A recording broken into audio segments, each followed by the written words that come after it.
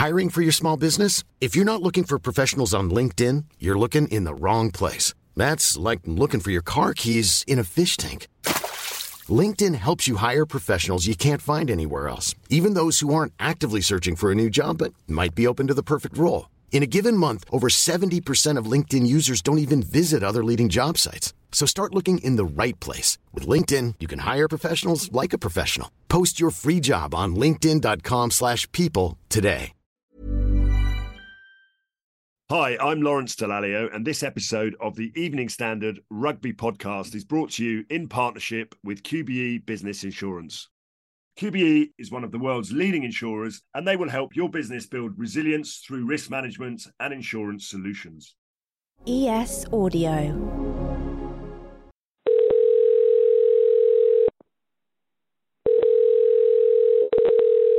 Oh, hello, everyone. Lawrence, I'm ringing you now. Where are you? Well, I'm on my way back to the studio in London, but I'm on a train. I was a bit worried about you, Lawrence. I've just seen a picture of you wearing a Wales shirt. Have you been kidnapped? I certainly haven't been kidnapped, no. I went to Lyon over the weekend after the England game as part of ITV's team and watched Wales-Australia. You may have seen me in a red shirt. I'm pretty sure it might have been a British and Irish Lions rugby shirt, but... Not sure it was. I think it might have been a little sneaky Wales shirt, and I saw you having a pint with Warren Gatland after the game. I imagine he was in very, very good spirits. Yeah, no, it was an amazing performance, and obviously I haven't sworn my allegiance to Wales just yet, but I do have a lot of friends that coach Wales. So Alex King was obviously the attack coach last night. They scored a brilliant first try, Gareth Davis' first try off of first phase, and obviously Warren Gatland, and certainly won the battle against Eddie Jones hands down last night. And they were in fine form, and the whole squad were out having a few beers, as you'd expect from any team coached by Gatland after a big win. Yeah, superb. Well, Nick has managed to turn up on time and get himself sorted. He's not had flight cancellations and delays, but I think we'll let you navigate the French railway system, Lowell, and get yourself home, and we'll catch up later in the week and talk a bit more about the Rugby World Cup when you get back. Yeah, look forward to it, guys. Nick, I'm sure you can give us all the update on England, and bon voyage, everyone. The Evening Standard Rugby Podcast with Lawrence Dallaglio. So for those of you that are still listening, this is the Evening Standard Rugby Podcast, and I'm glad that I am joined by Evening Standard Rugby correspondent Nick Purywell, who was at the England-Chile match on Saturday. Nick, you must be still delighted to have seen some running rugby at last from the England team. Absolutely. 11 tries, a fantastic performance, and finally finding their groove. And okay, the quality of opposition wasn't as high, anywhere near as high as it will be moving forward, but you can only beat what's in front of you. And they did that very well. It was a cogent performance. There was some fluent attack. Henry Arundel, 5 tries, phenomenal. And Marcus Smith was a revelation at fullback. And the thing that really stood out for me was his pace off the mark was outrageous, and it says a lot about the work that England have done over the summer with their sprint coach Jonas Dudu, who is a phenomenal specialist in that regard. And speaking to people in and around the squad in the last few days, the word is basically that over 20 metres, Marcus Smith is the fastest player in the England squad, even faster than Henry Arundel. That new training coach is not Tom Hanks, is it? Because apparently now Marcus Smith thinks that he is now Forrest Gump, which is a bit worrying if he does get hold of the ball and he keeps running and he doesn't stop. But do you now think that Smith and Arundel have both got to play in the next game against Samoa, and in all probability in the quarterfinal against Fiji, as it's now looking likely? No. Short, sweet answer. No, well, look, I think there's a way to crowbar Marcus Smith into the team at fullback, and that's to put Freddie Stewart on the wing. And I think you'd have to recalibrate the back three, but it's very doable, and it would give England a totally different dimension. But you would sacrifice something in attack on the edge potentially, because Stewart doesn't have the pace of out-and-out gas of a traditional winger. But he's so very good under the high ball, so very solid, so very dependable, reads the game so well. And what we didn't see on the weekend was Marcus Smith really having to suffer any threats of a team attacking with repeated phase play. And Freddie Stewart's so good at reading the game. And, Marcus Smith is phenomenal attacking talent. And I'd love to see him take that role. I think it's unlikely that they'll do that. And I think also with Henry, you have to remember he's only 20 and he's still sort of kind of considered a work in progress in terms of the wider facets of his game. His finishing ability is phenomenal. And when he gets on the ball, and actually Max Malins was saying the other day that when Henry Arundel runs, if you close your eyes and listen, he sounds different from all the other players. And a lot of that is to do with just footfall, because one of the things that Jonas Dudu has been really pushing with the players is actually to run fast. You don't want to pick your legs up. You want to punch your feet into the ground because it's the power off. And that's kind of counterintuitive. And Freddie Stewart was talking about that because he's done an awful lot of work as well. He's looking quicker than ever as well. I was going to say it's a bit different to the noises that you or I make when we run then, because that's probably just us being out of breath and exhausted. But I mean, how impressed were you by Arundel? I mean, particularly given everything that he went through last season with London Irish. And I actually wanted to point out to Lol, who's now obviously enjoying the beauties of SNCF on his way back to Paris. But he was actually born 10 months before England won the World Cup in 2003. So that makes me feel old. So I'm sure it makes him feel even older. But yeah, a great quote after the game as well. He said it was great scoring 5 tries, but we haven't won the World Cup. We still need to win the group. That's the priority. So clearly, old head on young shoulders. Yeah, absolutely. And I think one of the other great things he talked about was dedicating that to the London Irish supporters, because he's acutely aware of the fact that the Irish supporters can't go and find a new club. So, they're in limbo. What are they supposed to do? Their rugby experience has been turned upside down, the same as Worcester, the same as Wasps. The players, they have to move on and find new clubs. But he was very clear on the fact that, he'll always be doing it for London Irish, basically, for the coaches and players, the coaches that brought him through. And that was a nice touch, really, because, they were on his mind. He kind of volunteered that. And it's pretty cool to see, and hear that he's still thinking about that, and it still matters to him. And I hope that some of the Irish supporters who watched that game and heard that afterwards will take a little bit of solace from it, even though obviously this season they can't go and watch the Exiles. So now, obviously, England haven't got a game for a fortnight. What are they going to do? And more importantly, what are you going to do? Are you going to actually get some time to come home and see your family? Can they remember what you look like? TBC on that front. I mean, there's an awful lot still going on here, and I think a couple of the backroom staff might go home. The players have been given some time off, but they're not allowed to leave France because of anti-doping whereabouts.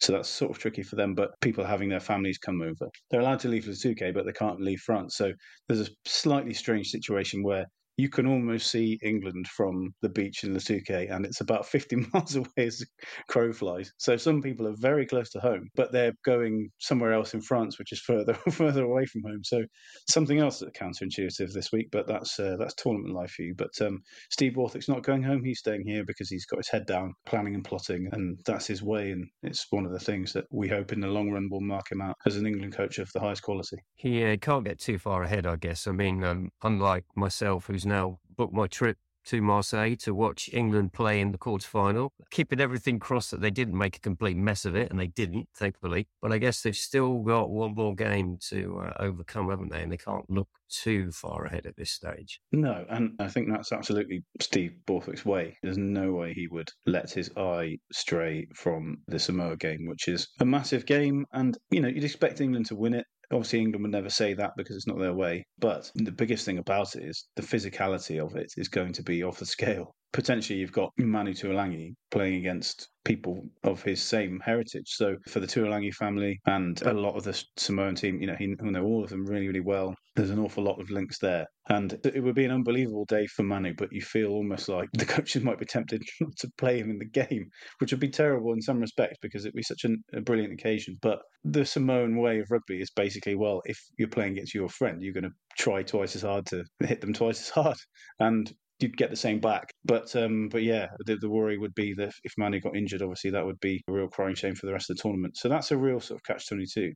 Now, we should just say that obviously Sarah is not with us either. She is currently enjoying the afterglow of Wales's win over Australia as well. But she will be back with us. She's enjoying some much-needed rest and some recuperation and also catching up with her family, I think. But now that we know that she has finally brainwashed Lawrence into wearing that Wales shirt, looking at that Wales performance, were Wales that good, Nick, or were Australia that bad? I mean, to a certain extent, I think only time will tell. Wales were certainly a lot better than they have been.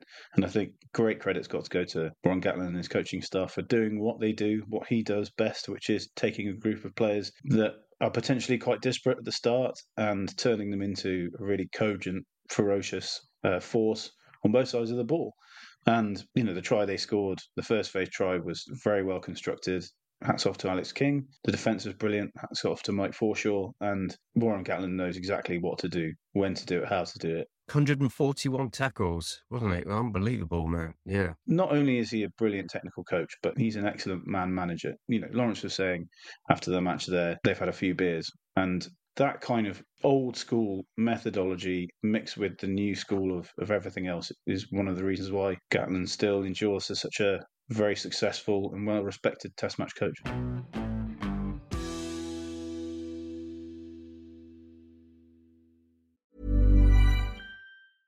Ready to pop the question? The jewelers at BlueNile.com have got sparkle down to a science with beautiful lab-grown diamonds worthy of your most brilliant moments. Their lab-grown diamonds are independently graded and guaranteed identical to natural diamonds, and they're ready to ship to your door. Go to BlueNile.com and use promo code LISTEN to get $50 off your purchase of $500 or more. That's code LISTEN at BlueNile.com for $50 off. BlueNile.com, code LISTEN.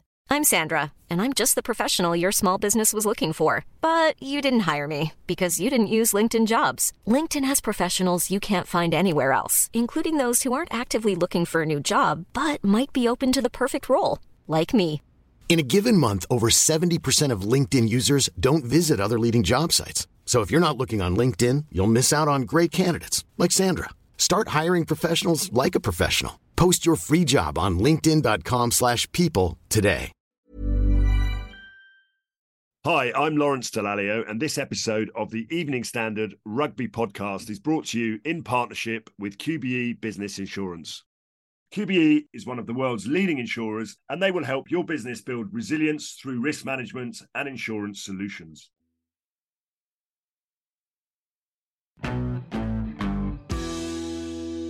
Obviously, we had Eddie Jones on, and we're most grateful to have come on last week on the show. Obviously, didn't go very well for him. I've just read what you've written today in the Evening Standard. It should be death by 1,000 quotes for the silver-tongued head coach. Is there any way back for Eddie? I mean, I did hear that he'd asked World Rugby not to put his picture up on screen because he was a bit fearful of the backlash, and he was getting booed every time he came up. And the story did surface this weekend that he'd already spoken to Japan about taking over after the World Cup. Can you see that being any way that he is still in charge of Australia after the World Cup? Yeah, I can. Absolutely. Because I think one of the things that Eddie is best at is convincing people he's the right man for any job. And I think Eddie is somebody who's always going to be in work because there's always somebody who's going to think that he's the right guy. And the Japan thing, firstly, it wouldn't surprise me if that's true at all. Secondly, it wouldn't surprise me if the denials Eddie issued are also true because on a semantic level, he didn't completely deny everything. And Eddie's a very intelligent man, so he knows exactly what he's doing. And beyond that, he's always had this kind of way of, he's done sort of extra gigs on the side and he's always spoken to people and kept his options open. And to be honest, if you're going to employ Eddie Jones and you don't know what you're letting yourself in for, then it's your own fault. Now, Rugby Australia have employed Eddie Jones, and if they don't know what they employed, then that's on them. Now, the balance in what I've said there and what I've written, I think firstly, Eddie'd be the first one probably to read that and laugh because he'd understand the context in which it's written, which is sort of slightly tongue-in-cheek, which we know he's great at, and we know Eddie's great value and he's phenomenal company, isn't he? He's a very tough coach, but he's also really, really funny, very, very deep thinker on rugby and lots of other things. He has lots of interests outside of rugby. He's a very intelligent guy. So we know he understands the game and how it goes and everything that's played within it. Now, if you want to get the best out of Eddie Jones, I think you've got to let Eddie do it his way, but also temper it a bit because he ended up with too much control with England. And I think you do need people to put around him to soften the edges. The next thing that he said from the start all along is that he's building for the long term. He's promoted youth in favour of experienced players that he's omitted. And from the start, he's been very clear about the fact that he's done that to try to build for the 2027 World Cup that Australia are hosting. The biggest thing is he also said Australia would win both World Cups. And he did say that. And he also said we'll win on Sunday, but he didn't say which Sunday. Well, look, I mean, he is the master of all these things. But I think when we draw down into it and get serious, actually, you look at those players and the looks on the faces, Rob Valentini in tears, they're not even out of the World Cup yet. They will be, but they're not yet. And this now is a very kind of ponderous end to their tournament, unless Fiji suffer some kind of collapse, which they won't, because Fiji are a very good team. So it's awful to see in that respect, but that's also the brutality of professional sport. Eddie can recover. He's very capable of it. He's so thick-skinned. He will take this and bounce back. So it'd be fascinating to see whether they give him the opportunity to build for the future. And the players who respond to Eddie's way, they will be better for this experience. He brought the best out of people like Dylan Hartley. And let's not forget, in 2015, Dylan Hartley was dropped from the England squad because of his disciplinary issues. 4 years later, less than that, Eddie Jones made him captain. And they took England to the World Cup final. So Eddie's way isn't everybody's way, but it can work. And I think it's obviously a dark time for Rugby Australia, but they've got a massive decision to make. And I feel like rugby is a sport where you've got to give people time, you've got to back them, you've got to give them what they need. Stability is vital. So much as actually sacking Eddie from England less than a year out from a World Cup was crazy by the RFU, because they should have done it much sooner, let's be brutally honest. Australia getting rid of Dave Rennie in a similar situation was equally, madcap. And rugby can't afford this boom and bust cycle. Football has long since got rid of this and taken itself into a far more prudent approach. And managers change, but they keep structures of directors of football and people on the board, and they might change a head coach, but they don't change the philosophy or the plan, the signings or any of the rest of it. It was about time rugby caught up. Now, you talk about stability. I mean, if we look back on what has arguably, well, without doubt, been the game of the tournament so far on Saturday night, Ireland beating South Africa in what was a titanic clash. Standout performance from Bundy Aki, unbelievable. He's now carried the ball 53 times in the tournament. I mean, Ireland are now way head and shoulders the favourites to win the tournament, but is there always a danger that they've peaked a little bit too early in the competition? No, because I think there's still more to come actually from that team, because they did what they needed to do to beat South Africa, which was produce an unbelievable defensive performance, take the chance they did create, just stay calm, just stay focused, mix great accuracy with huge physicality, which is extremely difficult to do against an onslaught from a team like South Africa, who is still a phenomenal side. So for Ireland to win that game is absolutely outrageous in many ways. But you look at it and think that actually they can get better again, because what they've got, which actually no one else in the world has at the moment, is the accuracy of everything they do in every part of their process is off the charts. So every time they carry the ball, the angles that the players take the ball into contact, the angles that then the next players ruck the ball, everything is designed with helping the next person's job in mind. So it gives that next person 0.1 or 0.2 of a second more time on the ball, or more time to do what they need to do. And all that cascades down and creates, out wide, an opportunity in the end for Matt Hansen to walk the ball in. That doesn't come by default. That is unbelievably by design. So that's phenomenal coaching, which was started with Joe Schmidt and has been refined by Andy Farrell. And Andy Farrell's taken his coaching career into a different stratosphere. And he learned from the mistakes that were made in England in 2015 and proven just again, like Warren Gatland, he failed with Ireland and then he came back with Wasps and then he came back with Wales. Test coaching is a brutal business, but you can learn and you can change and you can adapt. And Andy Farrell is, what he's produced with Ireland is absolutely phenomenal. But the players also have to be given great credit for what they've done. And someone like Bundy especially, Saturday was his 50th cap. I mean, it's phenomenal. I know there are some people who haven't got the most time in the world for their residency rule, but we live in a global world. Nationality is absolutely not linear. And for someone like Bundy Aki to be able to do that, support his extended family, change his life, and commit to a country and put everything behind it, and then produce performances like that and still to be improving at 33, I think it's incredible. Yeah, no, global world for certain, because two of the barmen in the pub that I was in were South African, and I said to them both, simplistically maybe, South Africa will not win the World Cup. They cannot kick their goals. Now, that is true. Do you not think, without Pollard back in that team, I can't see how South Africa can progress beyond the quarterfinals? Yeah, I think it's tough, isn't it? And I think it's a tough time for Marnie Libok, because he's been so exciting to see with ball in hand. But yeah, if points run off you, have to take them. And it's as simple as that, and you have to find a way. So it's something that I think they need to nail down. It was surprised to see Faf de Klerk miss the odd relatively easy one. He strikes the ball so well. And you often find this with scrum halves. They really strike a ball off the tee really, really sweetly, because Conor Murray's exactly the same. It's a Rolls-Royce kicking action. But there's so much more to goal kicking than just the action, because it's repeating it under the greatest of pressures, and it's doing it and almost letting go of the fact that you might miss.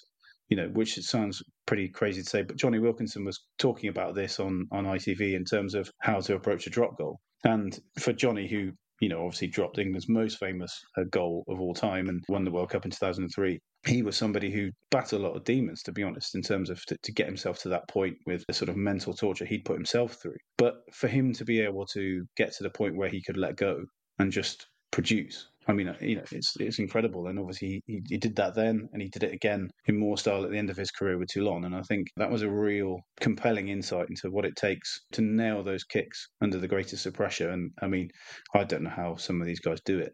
No, we should obviously mention that Scotland also won. They beat Tonga 45-17. They've lost Jamie Ritchie, unfortunately, for 12 days after he was concussed. Now, they obviously will be looking ahead, though, to the game against Ireland, which is on October the 7th, which is probably the crunch game for them. I was just going to touch on, though, before we go, this week's games, no disrespect to the tournament organisers, but it's possibly the worst collection of fixtures that they could have to keep it going. Is there anything there other than obviously Fiji, Georgia, I guess, which is on Saturday? Is there any other games there that stand out for you? Well, I mean, Australia's game could be not so much for the match, but more the aftermath of it. And that could obviously be the end of their situation and end of their World Cup campaign. And it's always compelling to see what Eddie will say in any kind of situation. But if he's basically sat there kind of dealing with brickbats again, then that's something else, isn't it? I mean, on the booing front, I know that obviously supporters are entitled to do what they want to do and it becomes a bit pantomime, but I think it's important that people hopefully stay the right side of the line there. We've seen, obviously, Eddie before in Australia receive some abuse, and he received some in Scotland, didn't he? And I think whatever Eddie Jones is, he's a human being. So let's not forget this. He's doing the best he can, and no one in that Australia squad is trying to do something to make any mistakes or similar. So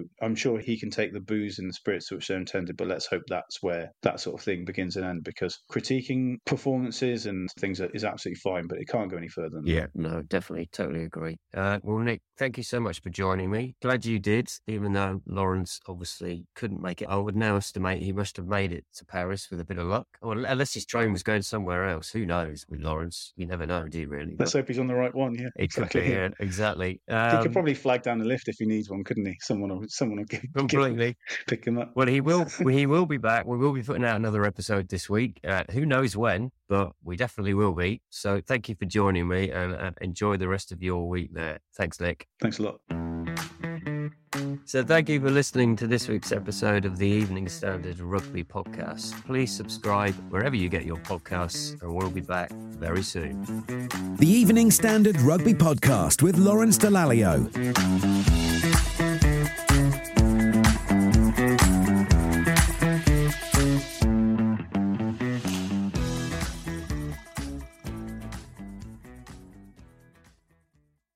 Hi, I'm Lawrence Dallaglio, and this episode of the Evening Standard Rugby Podcast is brought to you in partnership with QBE Business Insurance. QBE is one of the world's leading insurers, and they will help your business build resilience through risk management and insurance solutions.